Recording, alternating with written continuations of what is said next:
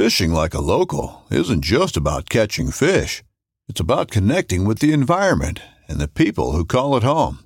It's about hearing the stories and traditions that have been passed down for generations and sharing unforgettable moments with the people you meet along the way. Fishing like a local is having an experience that stays with you forever. And with Fishing Booker, you can experience it too, no matter where you are. Discover your next adventure on Fishing Booker.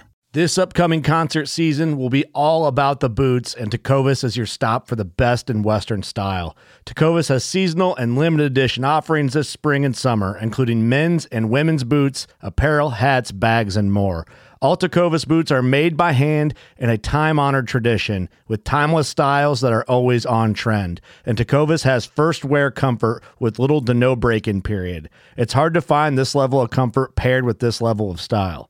Stop by your local Tecovas store, have a complimentary drink or two, that's WCB style, and shop new styles. The smell of fresh leather and friendly staff are at your service. Many stores even have leather custom branding to make your boots truly personalized. And with regular live music and events, there's no in-store experience like it. If you can't make it into a store, just visit tecovas.com. That's TECOVAS.com. They offer free shipping on all boots, as well as free returns and exchanges, and ship right to your door. Go to tecovas.com and find your new favorite pair of boots today.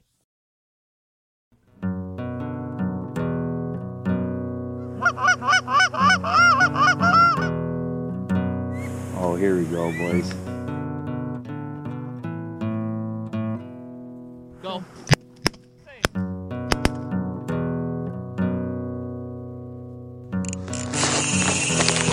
Ooh, I love that sound.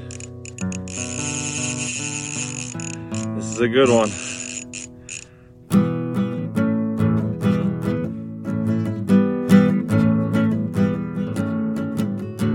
Pretty sure they were walleye fishing.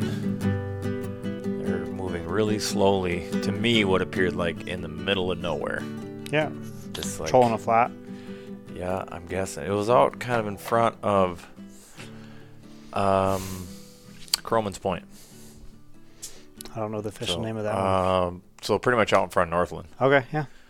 That little, I'm guessing what they were that's trolling. That's not a flat, that's a channel there. Yeah, I'm guessing what they were doing is trolling that edge where that kind of 10-foot flat turns into that ditch probably there. Trolling a transition there. I heard him catch a couple fish, but I caught a nice walleye this morning.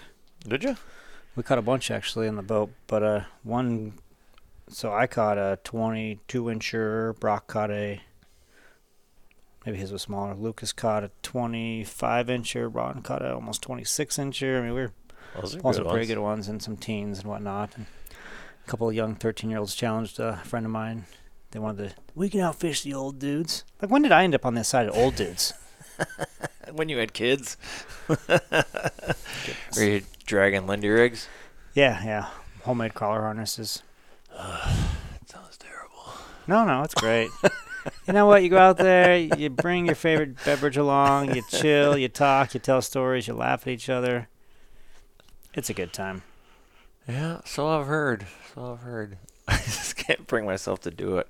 I need to, though. So I can. Because I know some people they're going to want to do it. If I'm going to guide out here, I'm going to have to suck it up and learn how to walleye fish, I guess. Yeah, I came to the walleye party late, but I do enjoy it now. What, well, walk us through it. We're recording. What were you, like, what depth of water? Were you on a break line, sand, rock transition? We were trolling sand flats, trying to find the edge of weed lines. The problem was every time we bumped through a weed line, we started catching bluegills. So we really want to stay in the sand. We were trying to stay in about 12 feet of water, trolling 1.3 miles an hour. That's what the trolling motor was set at to move. And, so we're using just worms, double hook, homemade crawler harness. At first, we were trolling just regular blades. Then they have a new blade. It's a little bit bigger, but it's got beads in it, so it rattles a little bit. And we changed over about an hour and a half into it, and that really seemed to kick it up a notch. So that was cool. That's good. That is, I mean, it sounds fun on paper, but everybody who listens to this podcast knows my disdain for walleyes. You know, it's weird because I grew up, that's all we ever did. And maybe this is why. Like, all we ever did was troll. That's all my dad never did anything different. We always used spinners, the Lindy Little Joe spinners. Yeah, same idea what we were doing. That's the same thing. I got into making my own at one point in time, which is, once you learn a snell, Yeah. learn how to tie a snell, it's a matter of adding some beads, a clevis, and a blade, and you're up and running. And then that's literally all we did. Yeah, we tie them ourselves. Mine are all homemade ties. And I get it. I went out, what was it, Thursday? So we went out Sunday night. Brock and I did with a friend. We were out bass fishing, maybe 2 hours. We landed 50 largemouth, all largemouth, not a single smallmouth, which was weird.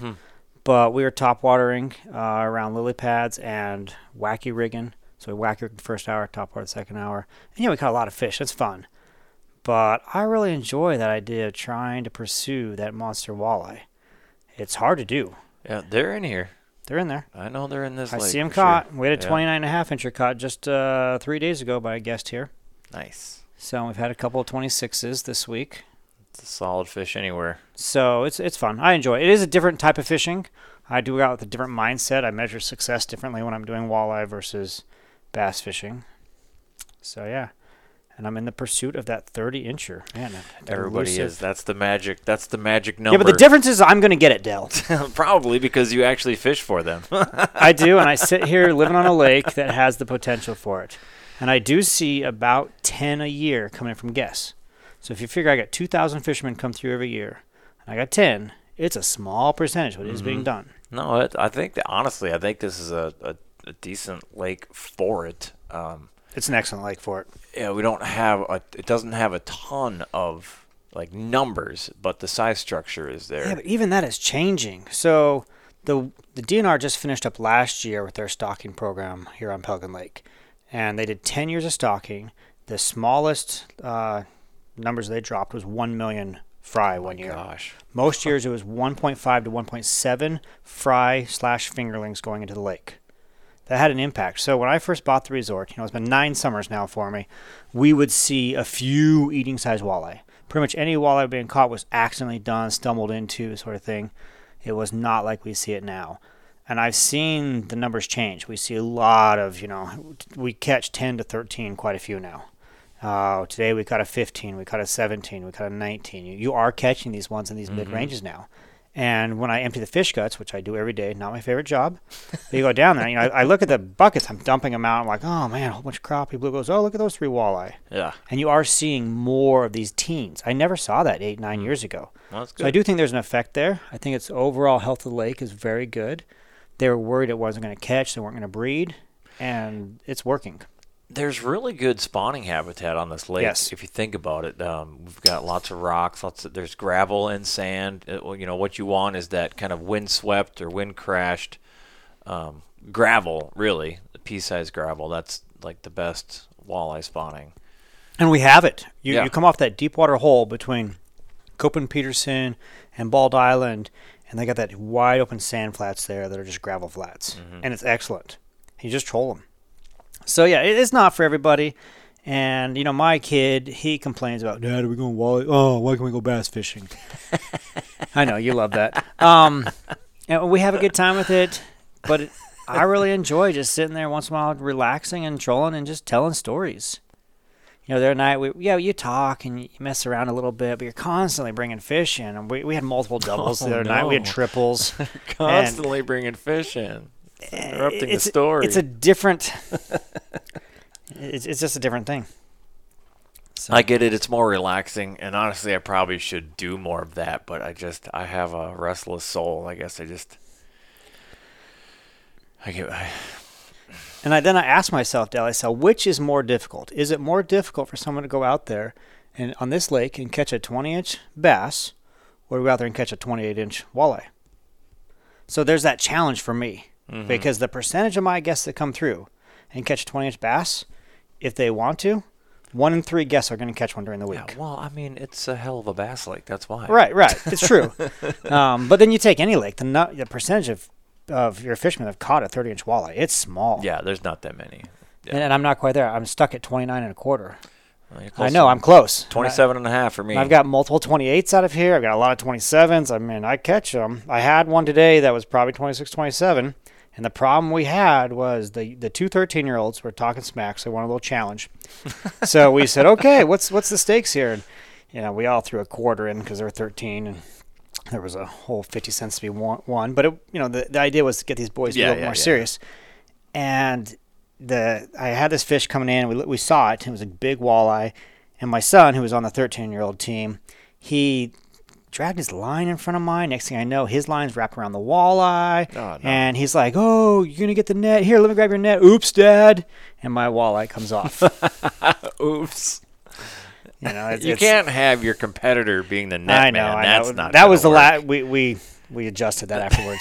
We moved the net where it was. Sounds but like it's a fun. terrible idea. Yeah, it was a good time. And we beat them handily. So they want a rematch on bass fishing. I think next week, one of the evenings, the same two kids want to go against us again, the two old dudes. And they're gonna get their butts kicked there too. Nice. That's good. It's like my nephew Trent. He always wants to compete, and I've tried to tell him, because he only fishes this once a year, Sure. when my family comes up, and it's like, well, how good do you think you're gonna do? And then for one, he's in my boat fishing with me, right? So I'm bringing him to the spots. I'm showing him what to use and whatever. So, he just recently, really recently, this past week, bought himself a really nice but 20-year-old bass boat. Okay. Was it a Nitro? I don't remember. But it's in really great shape. He's like, high probability I'm dragging this to Ora this summer. I said, well, good. You won't have any excuses when I beat you then. Yeah. I mean, it was funny. My son today, same 13-year-old friend he had up here staying at his kid's here for 3 weeks. They took the kayaks, they paddled over to Saunders Bay, and they caught a couple dozen bass this afternoon. That's by fun. themselves on Senkos, on kayaks. That's fun, yeah. That's his life here, so it's fun. That's great. Yeah, he should be out there tooling around. He's a little 14-foot boat with a 9.9 on it. Yeah. Actually, I have a 14-foot. How old is he? 13. Oh, he's plenty old for that. Yeah. He drives the when we go out fishing on the motorboats on the 60s and 90s, he drives because I want him having all that time on the water and driving. So he's a good kid, good fisherman, Nice. Very talented. Nice. Well, I suppose we should officially introduce you. It's Adam Van Tassel with Birch Forest Lodge. He's been on the podcast before. I have. Thank you. Yeah, and welcome anytime, of course. But he is...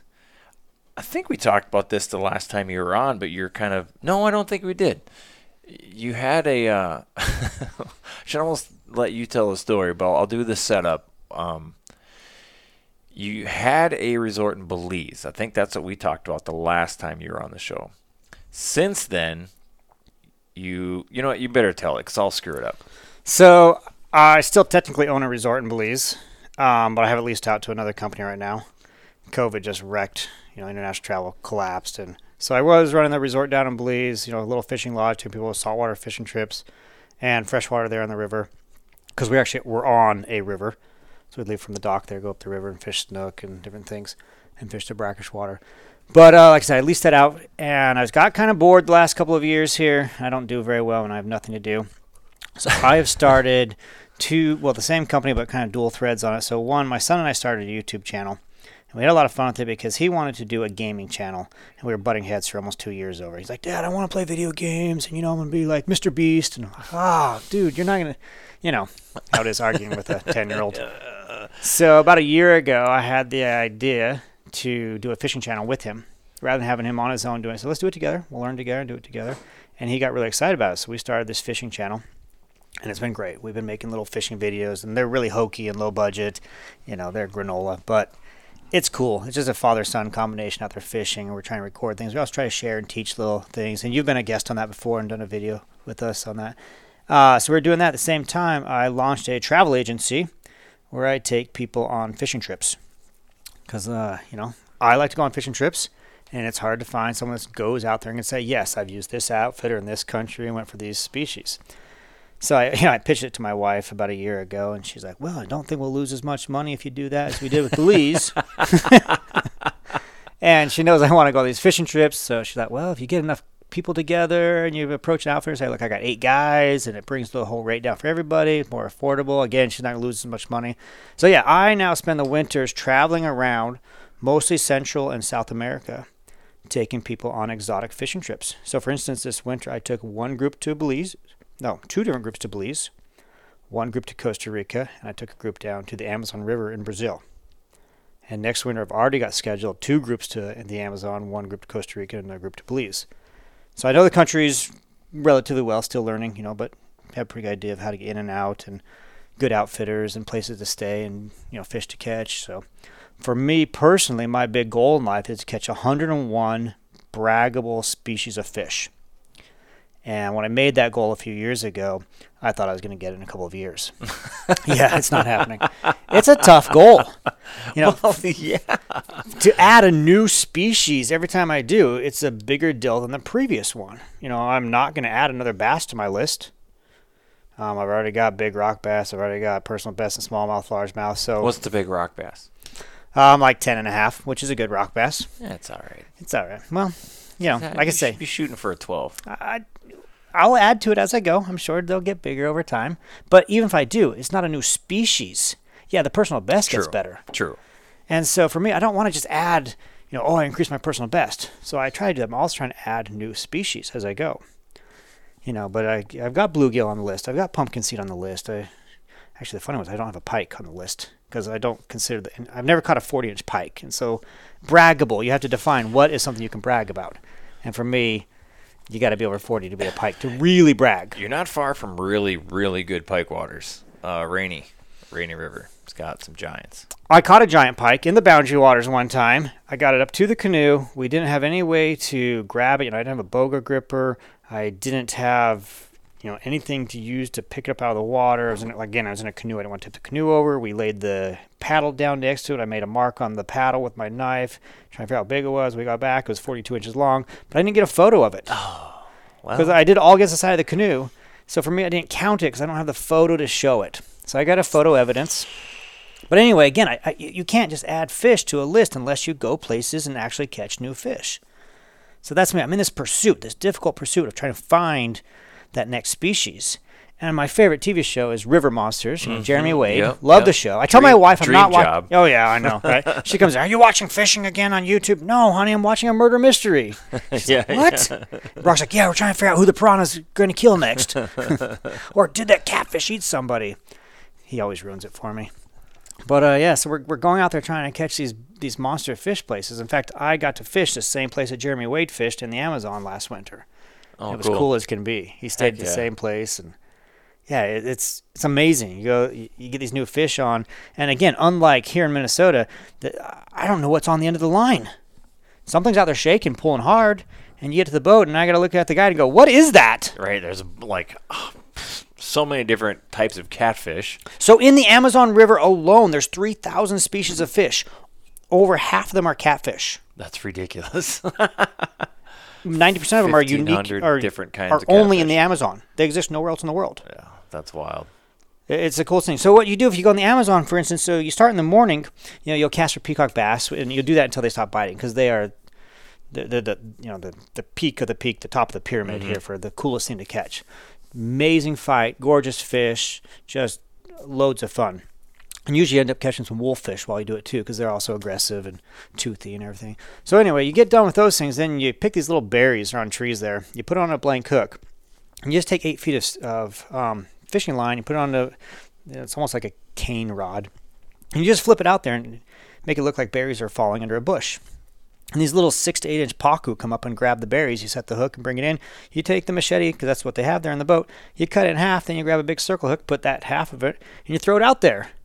And the piranhas go all over it. So you catch a few piranhas, and you work your way bigger, basically, cutting the piranhas up, getting more meat. And then you put weights on it, because you got to get past the piranhas, and you drop them down the bottom, and you sit there and wait for a big cat to come along. And you have no idea. That'd be so cool. It might be an 18-pound Tsurubi, which is a shovel-nosed tiger catfish. It might be a Wells cat. Those things look so cool. Oh, yeah. It might be a Junja. It might, all these things. Red tail. It might be a red tail. Or a Pitaiba, which is the Amazon River Goliath catfish. Okay. They're almost all over 100 pounds. Jeez. So you sit there, you just don't know.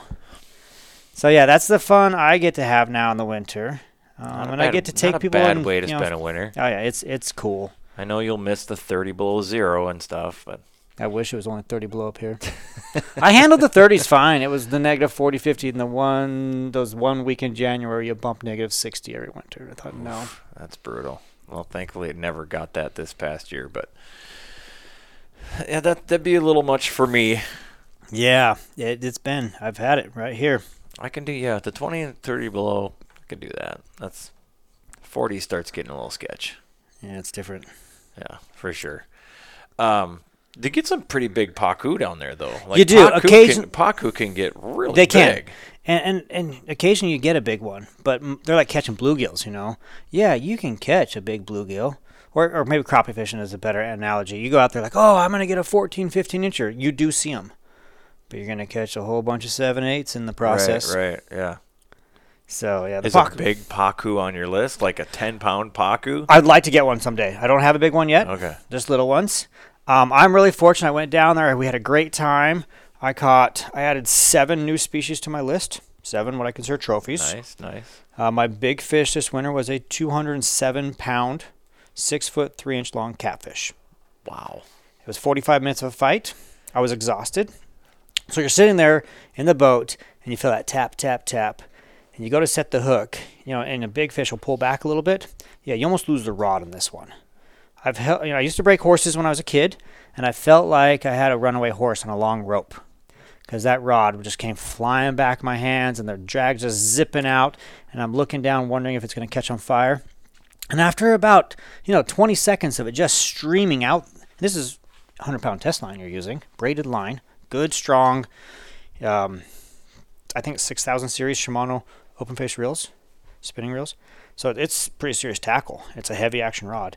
And it's just still going. So you're looking at this line, it's getting smaller and smaller and smaller. So you look back at your guide and say, start the engine. We're going to have to move this boat.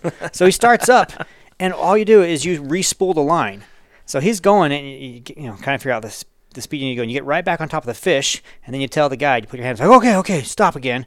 And then you watch it unwind itself again. 3 times, It completely unspooled me. And if you don't time it right, my father-in-law, he was up on the trip with me. He had the same thing happen, and he didn't time it right, and it spooled the whole thing out and then snapped at the end. Jeez. So you guys, seriously, what will unspool a 100-pound braided line reel? So you get it 45 minutes later. I'm exhausted. The fish is exhausted. It comes up to the surface, and we have a whole YouTube video on this fish. It's funny because my wife is like, do you have it yet? Come on. Is it really big? Are you stuck in a log? And it hits the surface. She's like, oh, my goodness. What is that thing? And it looks like this prehistoric giant fish. And then you think to yourself, well, how do I get that in the boat? Because it's a little teeny 14-foot John boat. Yeah. It's 4 feet wide. And so you have to get everybody standing on one side of the boat and you're trying to lift it. Anyway, I was getting it in the boat. I was going to take that picture because I made the mistake with that one northern pike. 15 years ago. You can always jump in and take the picture We talked about doing that. But again, you're in the Amazon River, and every time you get in the water, you got to really think about that. Well, there's piranhas and caiman. Piranhas are like the safe stuff. I saw anacondas while I was there. They got these crazy river otters that'll tear your flesh off. They've got electric eels, killer stingrays. Yeah, you'd be fine. I did jump in. I mean, there were times where we jumped in, but this one here, I asked the guide. He's like, no, probably not a good spot. So if the local, because the guide is he's fair. He's this indigenous person of the Amazon. He's never been to anything that has more than 200 people at any one time. And he's like, I don't think you should get in right here. Okay. I'm not getting in. Yeah, I'll follow his lead on that one. So I'm pretty reckless / brave for most things. But, yeah, if my guide says, this probably isn't a good spot, I'd be like, it's not a good spot then. No, it's not a good spot. So you don't get in, but you're catching all sorts of crazy fish like that. There's always the lean over the boat. And you get a good perspective shot, too. I see that with, like, big Goliath groupers. Yeah. You catch a big Goliath, and a lot of times same thing, you can't jump in because there's sharks everywhere. Yeah. So they usually just... Or when you catch a big shark. They lean over. Or a big shark. Yeah. You kind of lean over, and the head's closest to the camera, so you get... It makes for a really good good marlin, you do the same thing. Right. Yeah, and so you have those moments. We talked about that, but he was willing to try to get in the boat, so we did.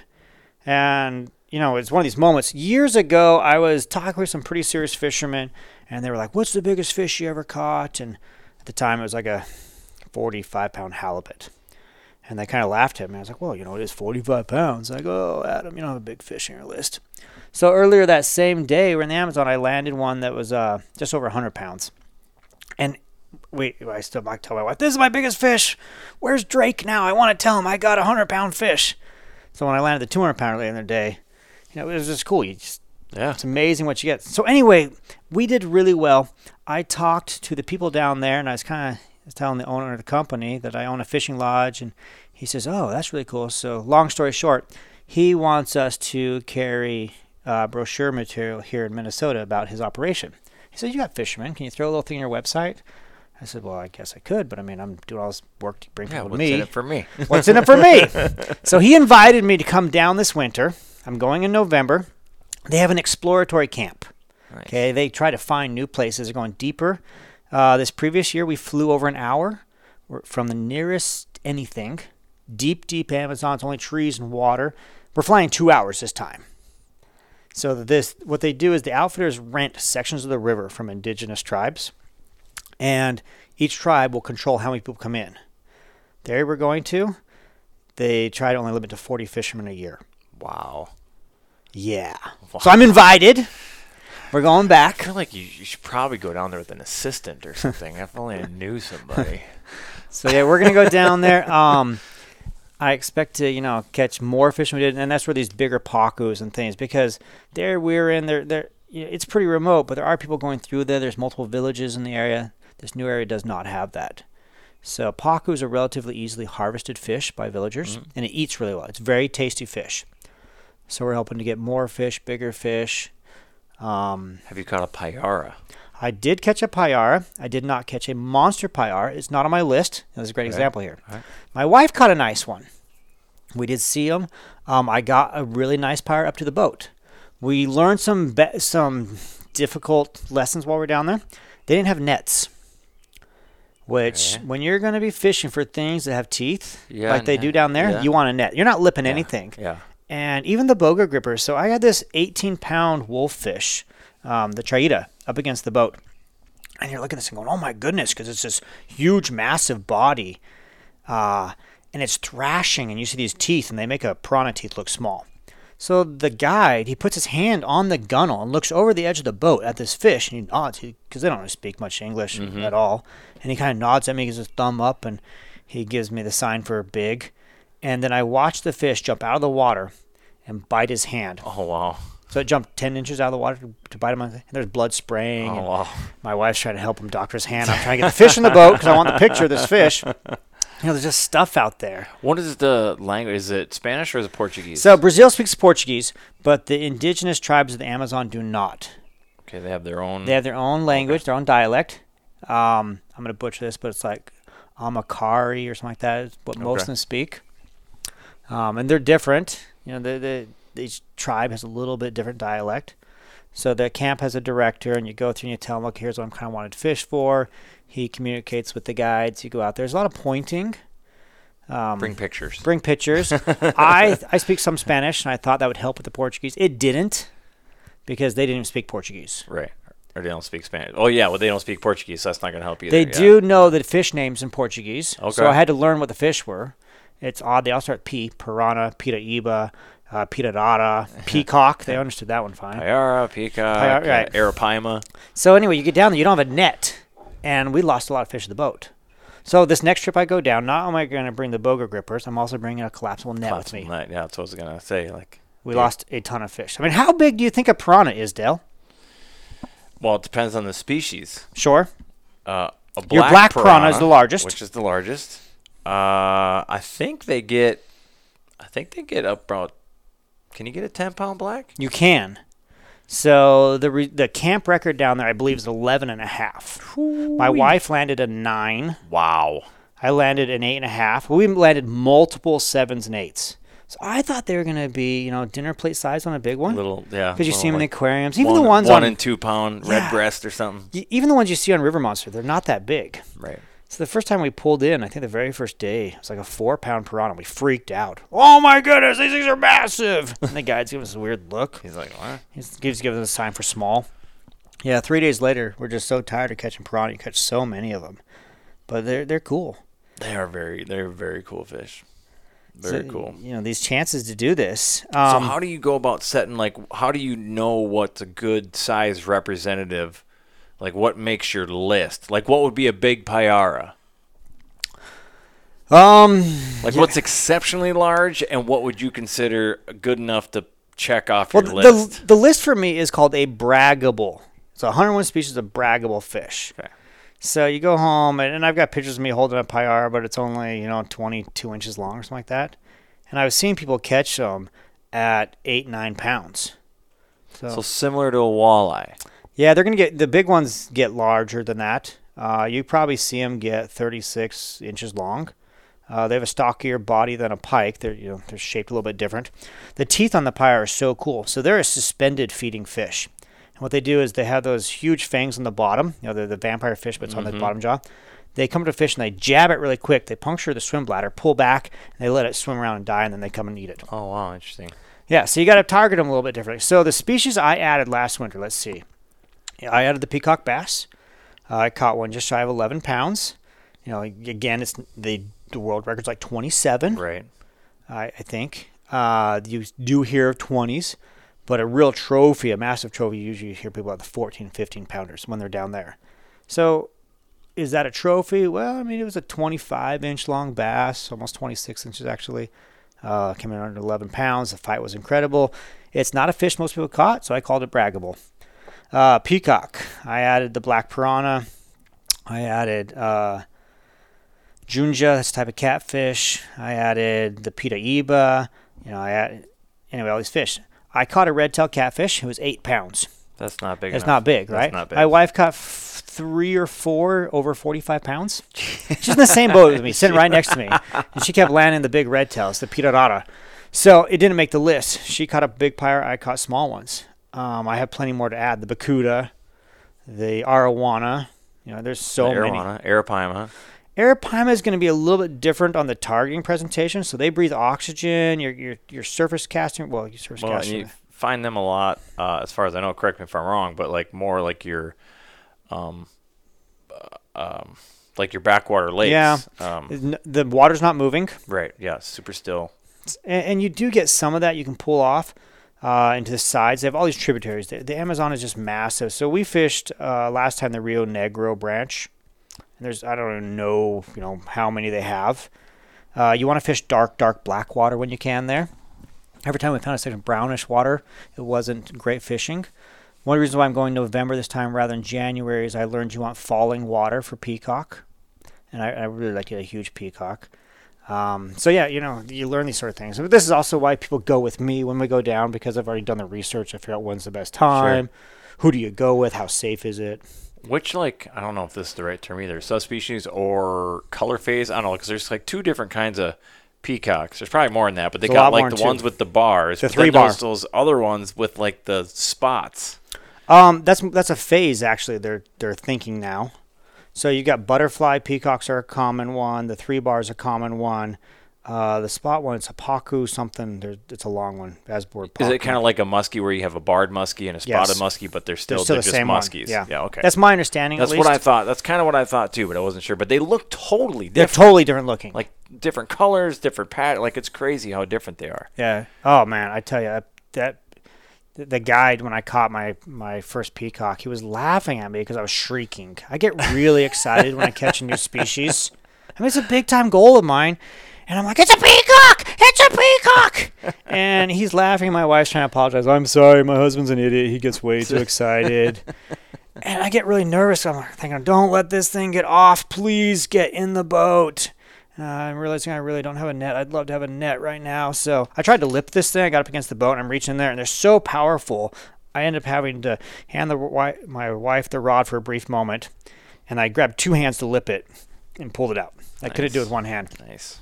They're so much fun. You're throwing basically musky baits, the big old chopper baits that surface, and they're so angry and powerful. Boom! I know the blow-up videos for peacocks they're unbelievable. It's so hard to do. I have so much respect for people who do that. With our YouTube channel, we're trying to get this stuff on film, and getting that kind of explosion is so difficult. We're working on it. I don't know. Maybe I'll get a good one this winter. So, yeah, I'm hoping this winter to this next trip, I want to land a pyre and a red-tailed cat. I really hope I add at least 2 more species from the Big Amazon. red tail. A 40, big red 40 tail. plus, is that kind Yeah, of yeah. No, I got to be in the 40 plus. I saw Okay. way too many caught above 40 to not. I know it's very possible and realistic. doable. Okay. But it was odd again. So she was right next to me, well, 4 feet away in the boat. She caught 3 big red tails. I caught the 2 massive Pita Ebas. She never caught a Pita Eba. Like, I don't know why. Mm-hmm. It just is what it is. There is that luck factor into it. So yeah, you go down there. It's cool. The Amazon's amazing. Did you know there's no mosquitoes in the Amazon? Is that right? Yeah, the water has it's either alkali or tannic or acidic or something? something like that. Yeah, something in the water. They can't breed. We brought so much bug dope with us. Think we're gonna need it. We did not bring enough sunscreen. You can't bring enough sunscreen down there. It's so intense, the sun. But yeah, it's gorgeous. You sit there. Every time you come around a corner, the tree just comes alive. There's macaws, scarlet macaws, the blue and gold macaws. Just Hyacinth. they go all crazy. Kill-billed toucans. I'm not even a birding guy, and I was stunned by the birds, the wildlife. Well, they're pretty charismatic down there, for lack of a better word. Yeah. Like it's pretty cool. I'm a bird, kind of a bird nerd, so I would be all in on that. But I'm kind of just an animal like geek. So yeah, I'm huge in fishing. I'd be totally down for all that. But I would be in awe of all the birds. I would also want to carve out some time to all right, I want to find every snake I can find. I want every lizard I can find. Let's see your tarantulas. I like all the creepy crawlies. Yeah, the you see a ton of caimans, stuff. The this, the that, all of it. My father-in-law hooked a caiman. That was pretty funny. We kind of snuck up the boat behind it. He reached the paddle out and flipped it off its back. It didn't even move. And so when it landed on him, he tried to tug it. It was just a little bit stuck.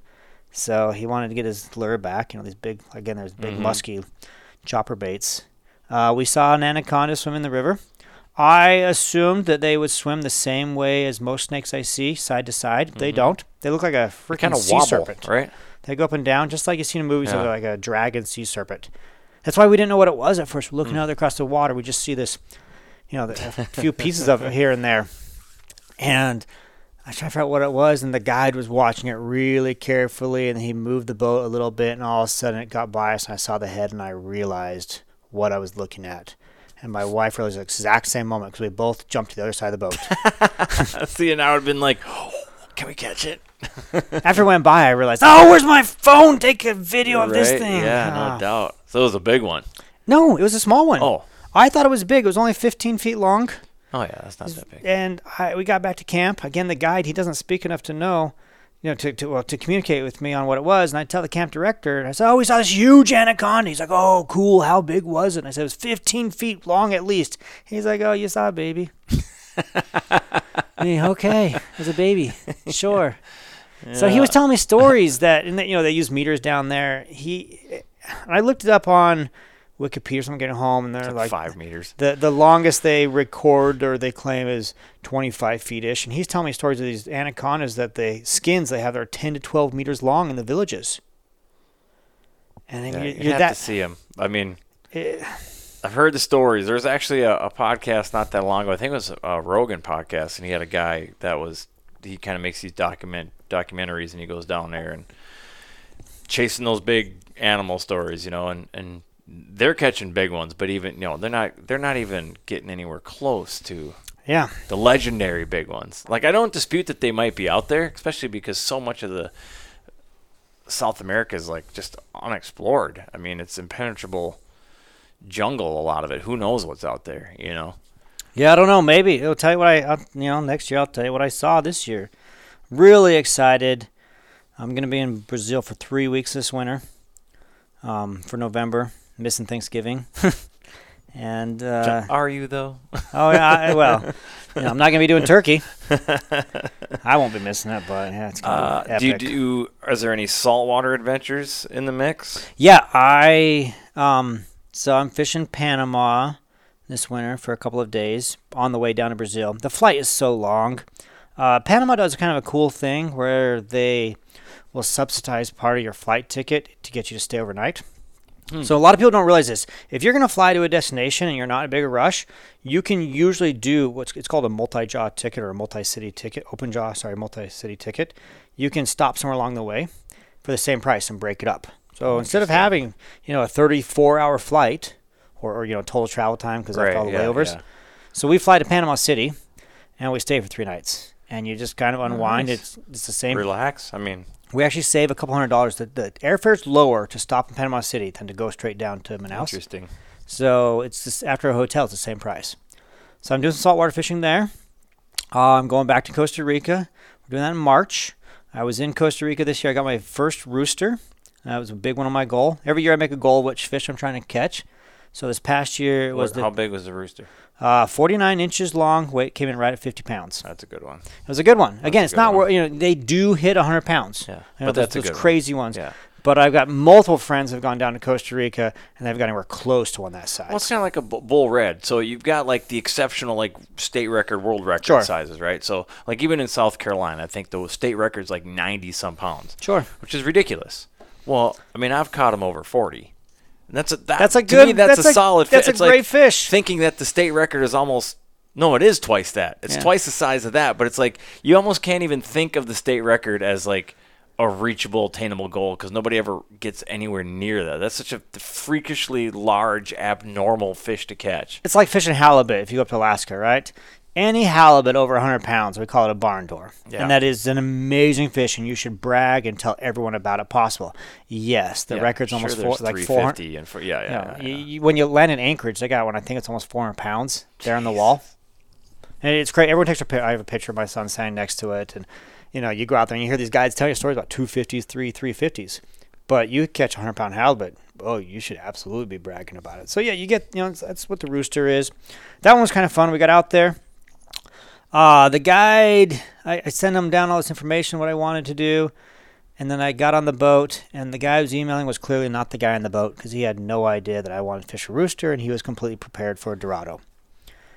Oh, well. So we can do Dorado anywhere, bro. Right, that was the thing. I wanted the rooster. What I didn't realize until we were done fishing for the day is he caught 8 yellowtails the day before while fishing for Dorado. 3 of them were like almost 150 pounds. Oof.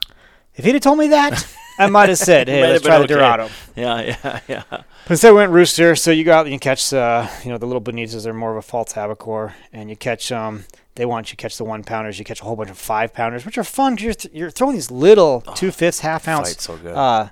spoons, and they fight great. And they're on lighter tackle. You catch those, then you string them up. You got to keep them alive. The rooster won't hit a dead fish. And we did the big rooster. So going back down there, I've got a group coming down with me. In my brochures here at Birch Forest, I have trips listed that we do. So a lot of the guests and things will come down with us. That's most people go with me or guests from here. And we're going down. We're going to be staying in Nozara.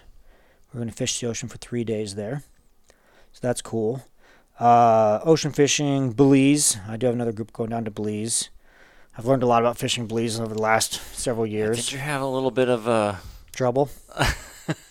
I don't know what you'd call it. It was a letdown. Let's A learning experience. Yeah, we did. We got down there. We had this guide. I've used him multiple times for single-day trips. And on that trip, we had this 5-day camping trip. We were going to camp on different islands going down the coast. And that was the first mistake. Because we were camping on different islands, that meant we moved every day. So you spend a significant amount of the day moving, settling into a new place, getting set up. And you're not fishing because you're moving. Second, we didn't realize the guy was not going to make it through multiple days of fishing. He burned out. So yeah, we hard lessons to learn. He got down the first couple of days. He had a lot of energy. By day 3, he was pretty tired. Economics are different everywhere you go. He seemed to be more interested in putting fish in the cooler to take back to sell afterwards than he was in helping us catch trophy fish. And we paid him a good amount of money. I mean, the trip was $4,000 per person for the 5 days for everything. He gets a chunk of that. Some of that goes to a lot, Right, lodging and food and stuff. But he got a chunk of money, and I don't know. I thought he would do a little bit better job than that. For instance, one night we came in, and we had caught some grouper that day, and we'd caught some wahoo, and we'd caught some king mackerel, some nice snappers. I got an African pompano of threadfin trevally on that trip. Great fish. What a beautiful fish. So we'd had really good fish, and then we come in there to the dock, and he's cleaning some fish, and we look down, there's bonefish everywhere. So I had my fly rod, and a friend of mine was on the trip with me. We started trying to catch some bonefish, and then some big tarpon move in. I'm like, oh, look at the tarpon! So I'm using a 5-weight fly rod for these bonefish. And the tarpon hit the fly. Yeah, that's not going to end well. And so I grabbed the line because I don't want to strip out and just snap my whole leader and everything. And sure, if it just breaks off the end of it, breaks the fly, like, whew, save the rod. So I grabbed one of the spinning rods that were in the boat, and we had some the bait. I can't remember what it's called. The sardines. And so we start throwing them in the water, and the tarpon move around it. We start casting, and they're hitting. And you grab my lure, and but I'm not catching. I couldn't figure out what I was doing wrong. And he was laughing at us. He's like, "Hey, man, you would be doing it wrong." Okay. What do I got to do? Oh, you got to do it right, man. Thank you. Yeah, that's hot tip. Appreciate that. Yeah, hot tip. And he's filleting fish, and he's just throwing the guts in the water and things. The tarpon just keep coming in, and the bull sharks are around it. I probably hooked up 5 times. Wow. Never got it landed. Come to find out later, you got to let the tarpon turn over. It's kind of like, topwater fish for a bass. So I should have probably figured it out, but I was really excited. I didn't know, and people were watching, and they're like, get it. And, what would I have felt or done if he would have helped me land that fish? He knew what he was doing. Right. He could have said, hey, Adam, look, slow down. When it hits, let it take it, count to 3. I guarantee his tip would have been bigger if I would have caught a tarpon. Right. Someone needs to explain to him the economics of fishing, guiding. So we'd get out there in the water, and we would do things, and you'd catch one fish, and we'd hit an area, and he'd just like, okay, time to move. Let's go set up camp. Well, we actually didn't come to move.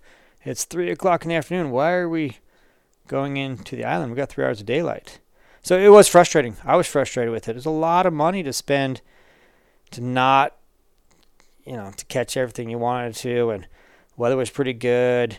The 4 of us that were on the trip were all pretty experienced fishermen, and you had myself. You have one of the other resorts on this lake, John Metza from Grey Wolf. He was there. His friend Jim owns 2 Canadian fishing lodges, and my friend owns a charter service in Alaska. 4 guys who know fishing, and we're around fishing a lot.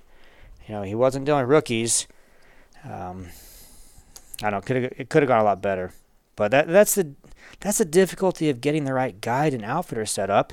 And I realized there is this group of people who said, I'm doing it on my own. Well, when you go international, that's a little more complicated. Yeah. So if I'm going to go that far and spend that kind of money, I want to catch fish. Yeah, for sure. I wouldn't recommend anybody, especially going to a new place. I don't recommend freelancing at all. Like some of the best money you could possibly spend is going to be on a guide that knows the waters. I mean, that's why people come to me and stay here on Pelican. Yeah, you can go rent an Airbnb. In fact, we've had this problem lately. So my YouTube channel, I do these fishing reports and everything, and I put out little tips, and I show how to do things in spots on the lake, and I get these emails. Hey, I'm staying at a Verbo down the lake, and I'm having some trouble. Could you, pinpoint a spot on a map and tell me what depth I need to fish? I'm like, you're not staying with me. Why? Yeah. I'm a nice guy, but I also make a living off of this. Right. If you're going to do something, do it right. Spend the money to have the guide or the lodge owner actually show you where to catch fish. Yeah, and it's crazy. And I swear Minnesota's the worst for it. So many cheap people in this state that just don't want to pay money. They just don't want to hire it. I don't know if it's Minnesota. I've traveled and fished enough. I see it everywhere. And I think I used to be in that category. I was always worried about the dollar. Now I'm a little bit more worried about my time. I still got to pay attention to that dollar. That's an important one. But again, if I'm going to go somewhere, I'm going to try to do it right. Well, it's factor it in. It's do you need a guide every single day? Well, it depends on your skill level and if you have equipment or not. So sure.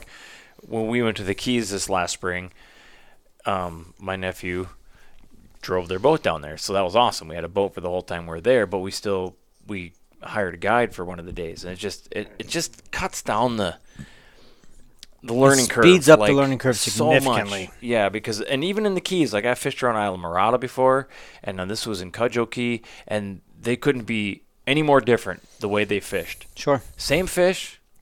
We see the same thing here in Minnesota. But it's different. I've lived on 4 different lakes here, running resorts in northern Minnesota. They're all different. Mm-hmm. Structure makes a big difference. Water temperature, water clarity.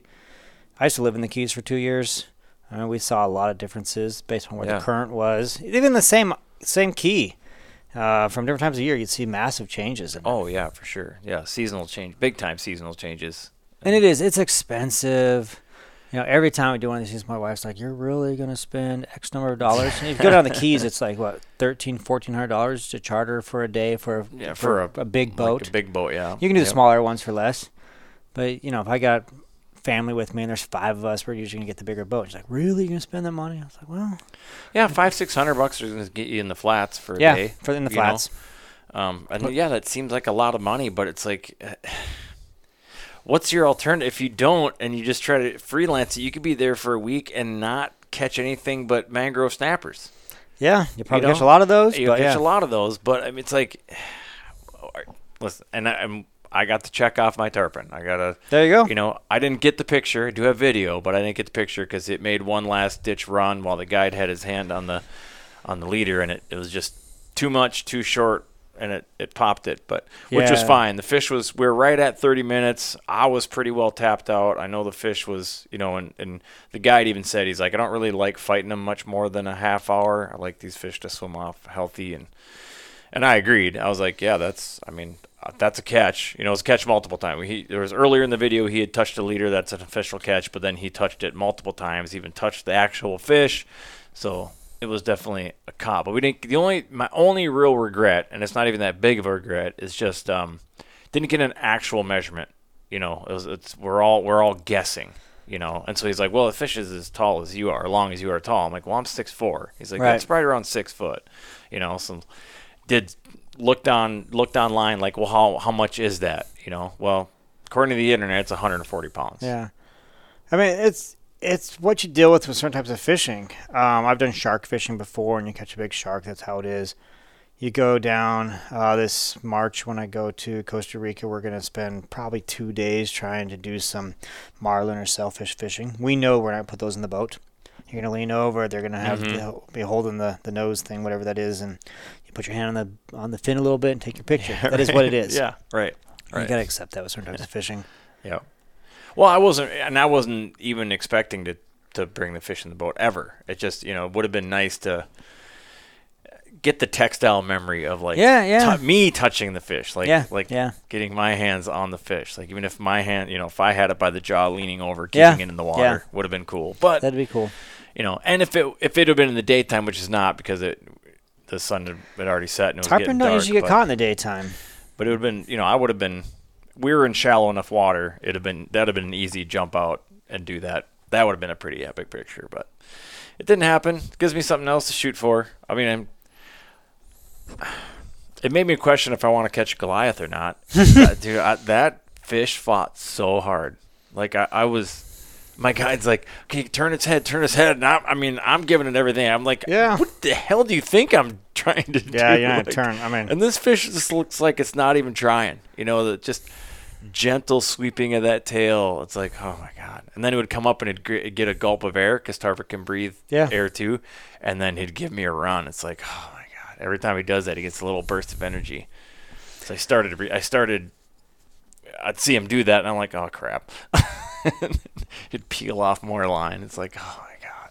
Yeah, but is there a better sound in the world than hearing that drag zipping and the line peeling out? No, especially when we first hooked up. And we didn't get this on, we weren't videoing the whole time, but as soon as we hooked up, just 3 huge jumps, like clean out of the water jumps, kind you see on TV, we got one kind of little like half jump, mid fight, but anything like that is such an impressive sight. You never forget those moments.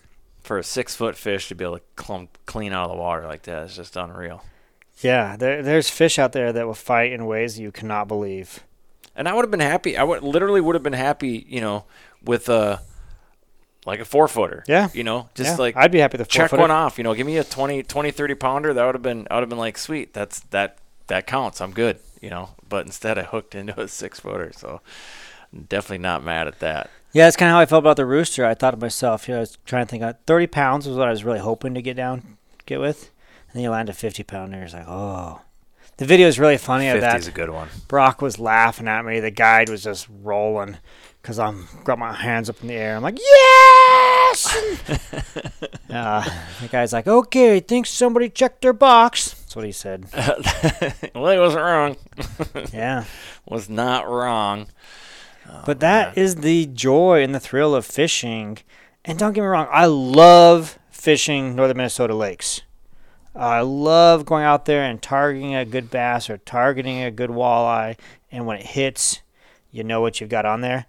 But then there's that other type of fishing where you don't know You have what no idea. is going to hit that. No, I definitely get that. For sure, obviously, it'd be like that down the Amazon with the not knowing what type of catfish or what kind of fish in general it is. But that's why, like, wreck or reef fishing is kind of the same way. And and I'll catch little fish. You always do. It doesn't matter to me. Like, we'll be out, even in South Carolina, we'll be out on the wreck on the 60, and we got the big baits down or waiting.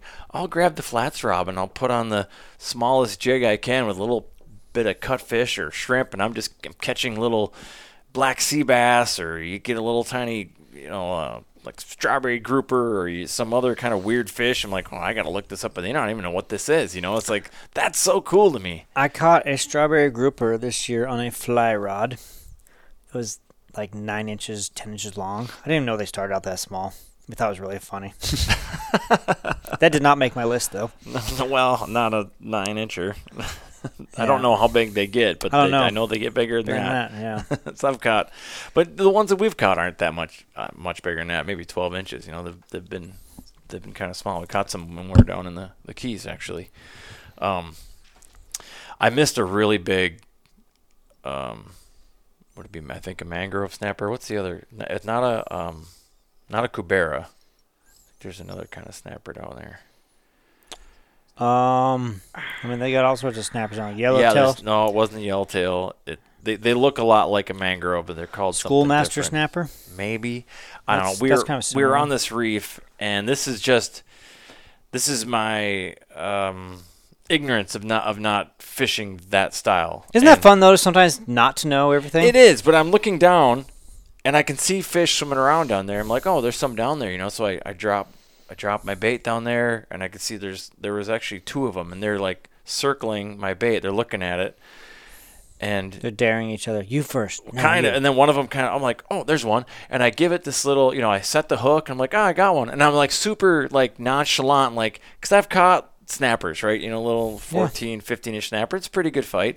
Well, this is on this custom rod that I just had made. Custom Bonita rod, actually, for all the people that want to laugh at me. But it's a medium heavy 7.4 with a fast tip, so I can cast. It's meant to cast, a 1/4 to 3/8 ounce jig. Yeah. But because when you catch, like those 5-pound bonita, they fight really hard. So I gotta be able. I needed a rod that I could deliver a lighter lure with, but had the backbone. Because the times that we have fish bonita, I'm using these flats rods, and sure, they're whippy enough to get that jig out there, but trying to set the hook and fight these things, it's like bent over all the way to the handle. It doesn't work very good. So anyways, I had this rod made up, and it worked great for that. So anyways, I hooked this snapper, and I'm thinking it's just another 14, 15 inch. I can see it. Well, what I wasn't keeping in mind is we were in like 25 feet of water. So what looked like a little fish to me was a substantially sized fish. And by the time I realized I was hooked into something legit, because that medium heavy rod was fully loaded up to the handle. Like that was a big fish. And that's when I was like, oh crap, I got to get him before he gets in that reef. And then he was in the reef, and then that was that. Yeah, I caught a big mutton snapper. Mutton, that's one? Oh, that's okay. what I was. Those things will mutton. dive in the reef. I got a pretty good mutton snapper a couple years ago. He did the same thing. He hooked under the reef, and our guide, he had a mate on the board, and he just jumped in, free dove like 35 feet down. Oh wow! And tickled it out of there, and it shot out of the rock, and actually got it in. And wow! Couldn't believe that guy got a good tip. That's crazy. Yeah, it was just what he did. I didn't have to say anything. He just dove. Well, if I knew that was an option, I would have sent my nephew in there. Yeah, people do it. It's cool. We had a funny one like that this year. We're in Belize. So I do a trip. I take people down, and we do, 1 day of ruins and 1 day of caving and one, everything. Mm-hmm. And we mix it up. It's actually mostly not fishing, a little bit of fishing. Usually everybody brings their wives and friends on that trip. Right. So we go out there, and half the group doesn't want to go fishing. They're going to lay on the beach that day and, do that thing. And so there's 3 or 4 of us on the boat. 2 of us are pretty serious fishermen, and one guy, he's a good friend of mine. He lives up here, and he's, caught 2, 3 species of fish in his life, all with me probably. He went to Boundary Waters with me one time, and so we're out there fishing, and we caught some barracudas, which are great fun to catch, and you catch some different types of mackerel and a couple snappers, and we're kind of teasing them a little bit. All of a sudden, his rod just goes over, and we thought he had hooked the bottom, and we're just watching him, and 5, 6, almost 10 minutes into it, he still hasn't seen this fish, and we're going, Steve, are you sure? I mean, it looks like it's pulling down, and Sure. we're eating lunch. I'm eating a sandwich. So in the video, my mouth's kind of full, and I look over the edge of the boat, and all of a sudden I realize there's this massive African pompano under the boat, and it hits me that's on his line, and chaos breaks out suddenly. There's myself and the guide, who were both sitting down at the time. We jumped to our feet, which rocked the boat a little bit, and we're like, it's an African pompano. In fact, it's because my YouTube channel, I kind of make it so kids can watch. I had to do a lot of editing. A lot of editing. There was this very calm day, and suddenly there was language everywhere, and so I had to bleep out all this stuff, and it was just so funny to watch this unexpected fish come in. You don't realize how big they are, and it's really, really cool. Huh. The trip. So where are you at in your 101 list? I'm at 42. 42. You got a ways to go. I got a long ways to go, but I'm too picky. I've caught 101 species in my life. Right. Yeah. No, I get it. Now, where are you with what's your opinion on some of the less flashy fish, like a big red horsesucker that you can get here? Yeah. If it's a nice one, really good. Yeah. I'd put it on the list if I got a nice one. Big carp, maybe depending on the 30 plus. Yeah, if it's a big one, you'd probably take it. How about the big cats? We have like big flathead catfish. Have you chased definitely. those at all? If I got a big flathead catfish, I'd put it on the list. I'd take north of 30 pounds on a flathead too. It'd be, but see, there's that term for me. It's braggable. So I look at the fish. I don't have a bullhead on my list. I've caught a lot of bullheads. They're such an ugly fish. They're so easy to catch out here.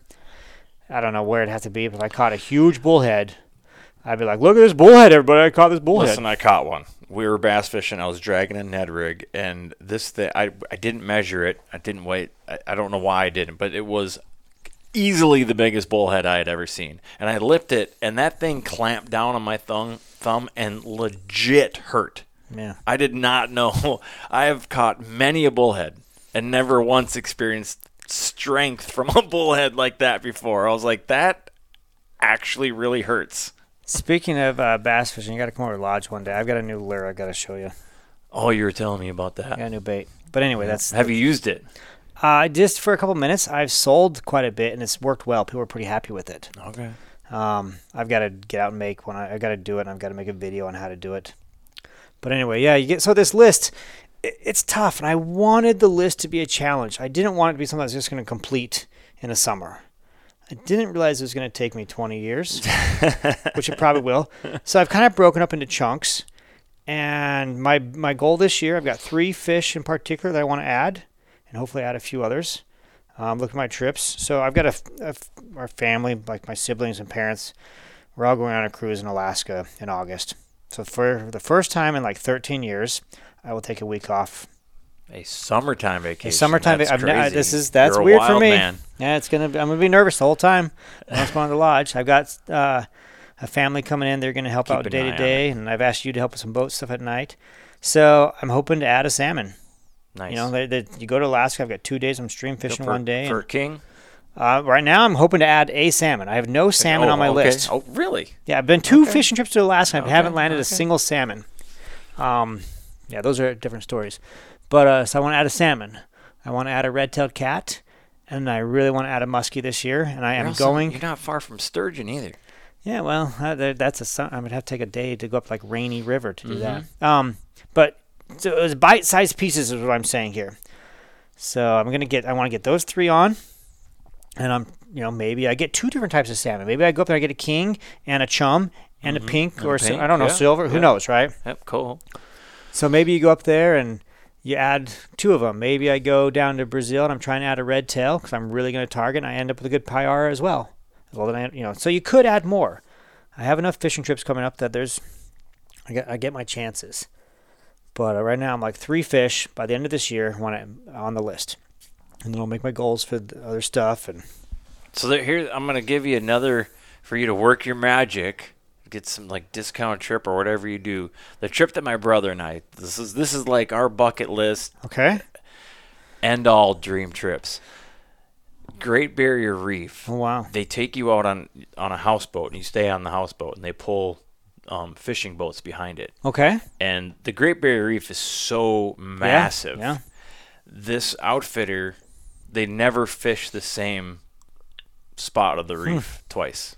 You're literally fishing for fish that I've probably never seen. Well, you're asking the right person to look Ever. into this. Yeah, I'll find out. My brother will know because he's obsessed with it. I'll send the information your way. You can start just I'll do the research on do it. the feeling. They catch these things. I think they're called like a Queensland grouper or a queenfish or a queen grouper or something like that. They catch them. Oh, and they only use artificials. A lot of times Interesting. they use like either topwater plugs or just a big spoon type of thing, and they catch these groupers are just They giant. catch groupers on surface? Yeah, and like plugs and stuff. It's crazy. Wow. Yeah, it's nuts. It's pretty wild. I'll find it. I'll send you a video. It's Yeah, amazing. that'd It's be obviously cool. not cheap. No, because it's not even just cheap. to get there and to get out and to stay, and you go out. This isn't a day trip, right? You're Right, out there no. for days. And if you go that far, you got to do it that's so the Amazon thing, like I said, we go camping basically. We're there for a week because if you're going to take all that time and money to go down there, it is expensive. You got to spend enough time to make it worth it. Right. So, but that would be a cool trip. I mean, I got trips that I just someday want to take.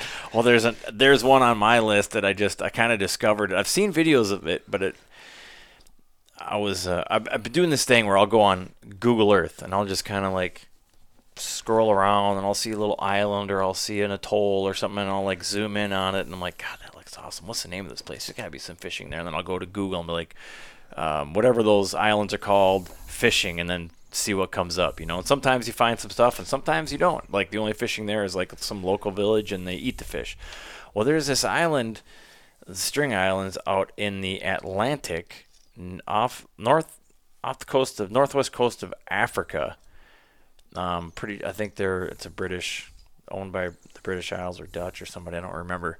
But what you do is you catch these huge GTs from shore because it just drops off into super deep water. Okay. And you cast these big giant plugs out there and you hook up to them, and it's just, the videos are nuts. So as soon as they hook up, that sound you're talking about, the line screaming off, it's nothing but that. It's just like they just take off. That looks, oh my God. The strikes are so violent, and they almost always using like a topwater plug. Wow.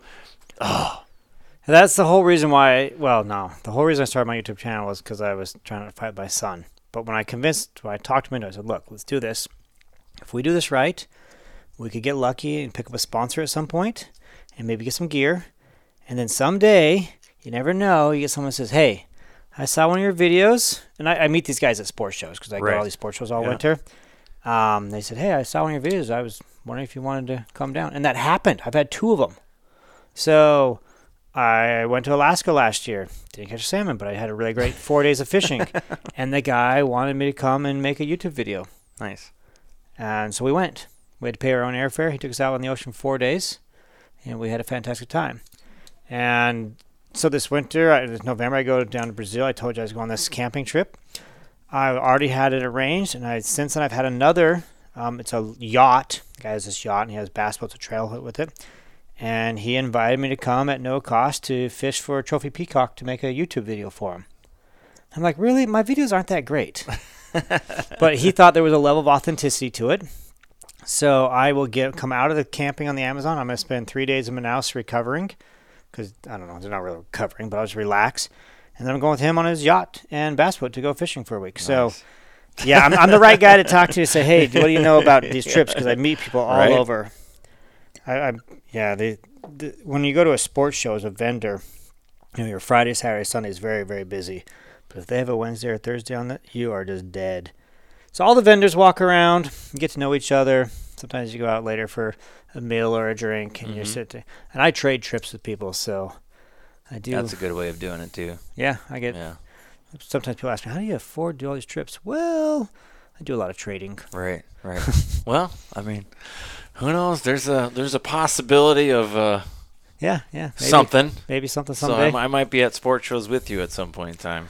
Oh, sports shows. That's just one more resort to put more brochures. So why wouldn't they be on board, right? Yeah, I mean, everyone in the fishing, outfitting, guiding world, we're all kind of in it together. Mm-hmm. And there's a group that says, nope, I'm not working with anybody, I'm not sharing anything. And there's a group of us that say, oh, yeah, my clients are fishermen, and they love to fish anywhere. So what can we collaborate on? And there's, I think it comes better from somebody they already know. Like they've already spent money with you, they trust you. You know. Oh yeah. So when just a person goes to a sports show and they're like, okay, I like this person's booth, but I don't know if this person's going to screw me or not, right? So, but if you can vouch for a resort somewhere else, well, that's huge. That's going to alleviate a lot of anxiety for somebody booking a trip in another country. For sure. When we first came up with the idea to do some of these trips and advertise it to our guests, my wife was terrified. She says, you advertise your guests, and they start finding out that you go fishing on these trips. They're going to say, what is that? Why is he not working? Why is he not fixing the cabins? It hasn't been that way at all. The guests love hearing about it. They love that we put out videos of our places. Like, oh, where's Adam now? He's in Peru? What? Yeah. And you do these things, right? So they like it. They like hearing about it. And some of them are curious. As a fisherman, I'll say this, like, and this happens far too often, in my opinion, when like a resort owner or operator, they don't get to fish much a lot of times. You know, I hear that all the time. At least that's what they say. Maybe they just don't like fishing. I don't know. But to me, it's like, I'm always like, dude, you got to take some time. Like, I'll watch the bar tonight. Go fishing for a couple hours. Yeah. Oh, my God. As a patron, I would want, like, I find it better if my host shares that passion that I share. I think I might have told you a story before, but a few years ago, 6 or 7 years ago, I'd never fished. I loved fishing, bought the lodge, stopped fishing. It was killing me. And the guests noticed it. And then one day I heard my kids talking to somebody, and Brock, who's he's now 13, and we hang out fishing together. He's like 6 years old, 6 or 7. And the guest says, hey, Brock, so I saw that you were out fishing your kayak, because he loves kayak fishing. He's like, oh, I love fishing. And they say, oh, that's so cool. Your dad loves fishing. You guys fish a lot? He goes, no, my dad works. Reality check. So here I had bought this fishing lodge on a great fishing lake to spend time with my family, and I was working constantly. And my kids were watching everyone else come up here and be on vacation, and there's all these dads taking their kids fishing, and their dad worked. So we sat down. We had a real come to Jesus moment right there. And that night, Casey and I were laying in bed and we're talking about this. I said, what are we doing? I left the corporate world to buy this place so that we could spend time, and my kids don't even know that I like to fish. So we changed. And it was scary because you're right. You wonder, are the guests going to think, oh, why is he not mowing the lawn? Nope. Our guests love that I fish. And they always ask me, hey, what day are you fishing? Oh, great. I want to hear what you did that week. For sure. So we come in. So I fished this morning and it's not long. It's like 90 minutes, 2 hours when I go, because you got to get back. Right. There is things that need to be done. There's plenty to do. And I work plenty of hours. So I come back in, and they're on the docks. And people say, hey, how's your fishing? What'd you guys catch? I said, well, we caught this many walleye. We caught some bluegills, caught a bunch of pike. Oh, what depth? I tell them, we're at 12 feet. Where were you? And I'm a guy, I share where I was. So they love it. They love seeing that. They know we're passionate about it. They know when I'm giving them information, I'm going to tell them right where the crappie are. Yep. If I know I'm going to help them do it, they know they're coming somewhere to stay with somebody who's as passionate, maybe more. Some people, I would argue I'm probably a little beyond. Borderline obsessive? Yeah, borderline upset. I'm beyond borderline. Anyway. Way over the line. They know that I love fishing, and they're all supportive of it. I haven't had a single complaint. Why wouldn't they be? Like, I don't.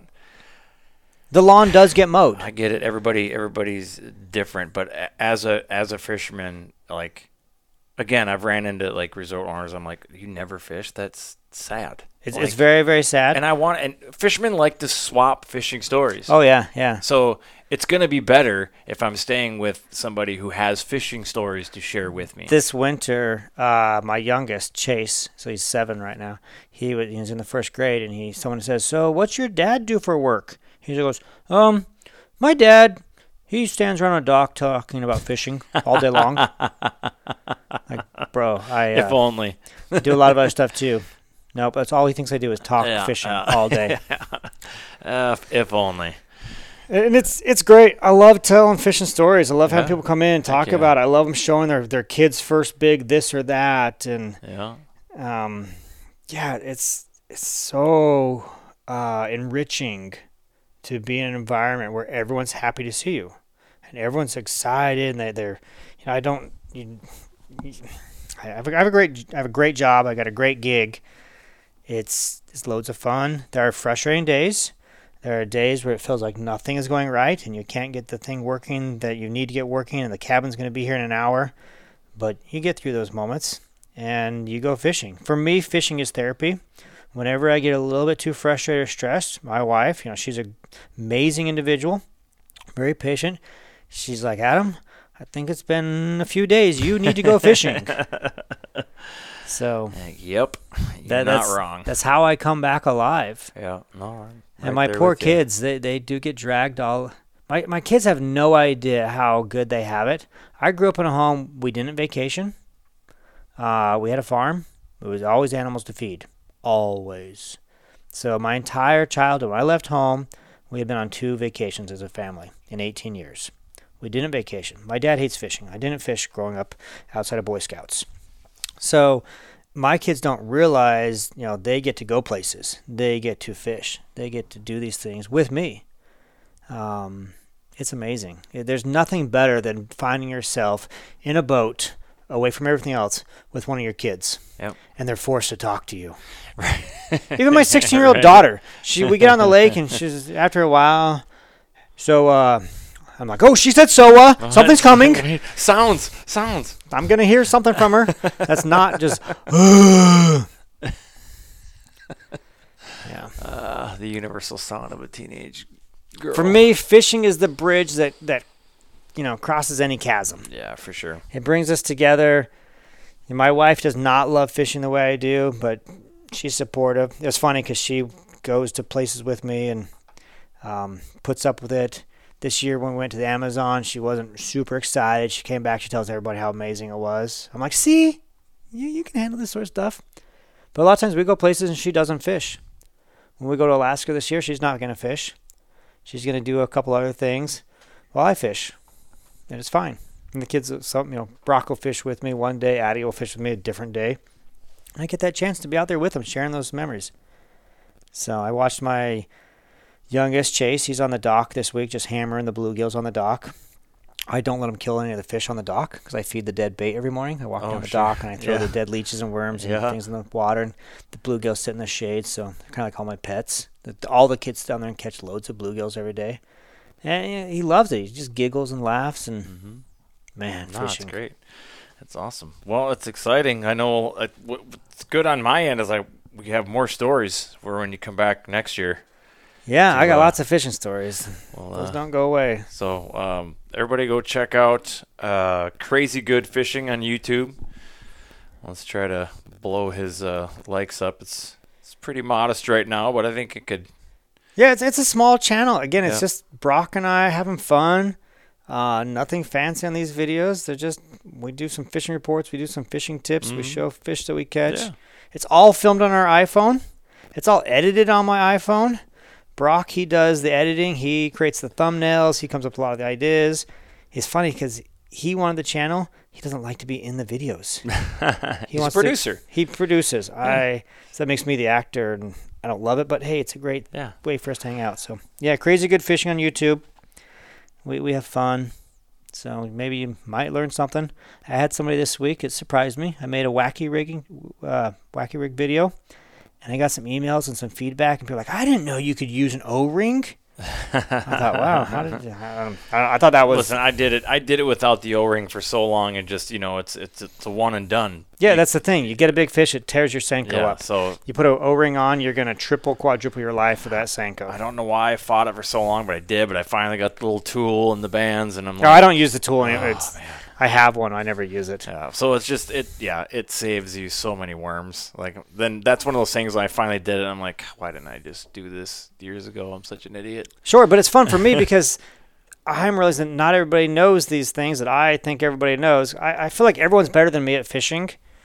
And so I got there and said, oh, these 3 people took time to express that I helped them learn something. Mm-hmm. That's awesome. Yeah, no, it is cool. And that's something like even on my podcast, and if I start making videos eventually, it's the same thing I have to keep in mind. Like things that I think are like, well, why? I'm not going to do this. Everybody knows how to tie a polymer knot. Well, no, because everybody's like, some people are today new to fishing, right?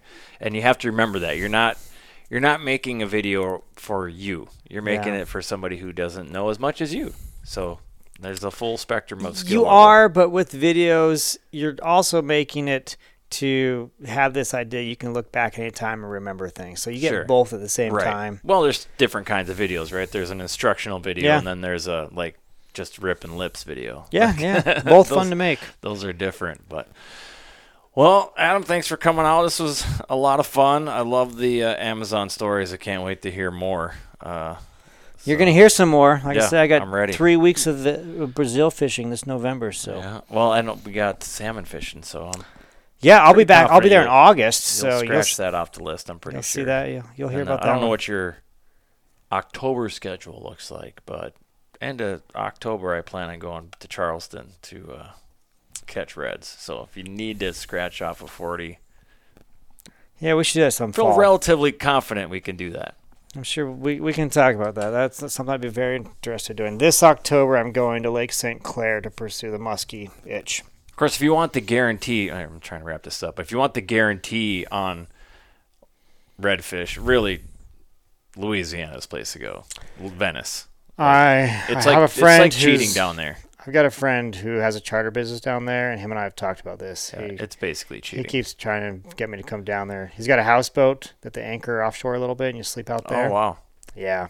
that'd be fun. Yeah, That'd be fun to do anyways, because I know they do like some like the tuna trips are usually like that's a long trip. It's a long boat ride to get out to those oil platforms. So, but all right, well let's wrap this thing up, and I'm tired. Okay. Well, thanks for inviting me. Yeah, for sure. Obviously, you're welcome anytime. So everybody go check out Crazy Good Fishing. Also, go ahead and follow Birch Forest Lodge on social media.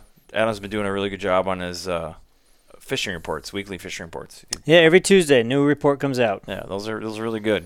You put those together nice, the little picture, and you know who you're talking That's Brock. about. and- Again, that's the 13-year-old. I just talk. He does all Well, that. they're good. Like it's working good. So I'm like, obviously, there's some effort there. Like, okay, you know what you're pointing at. And Yeah, you're pointing at nothing, and then you're putting the pictures there later. So you've scheduled it out, obviously. So Actually, it there's works less good. scheduling than you think. It's not completely unscripted. He just tells me where my dead space is. He goes, Dad, when you point, remember you're going to the right today.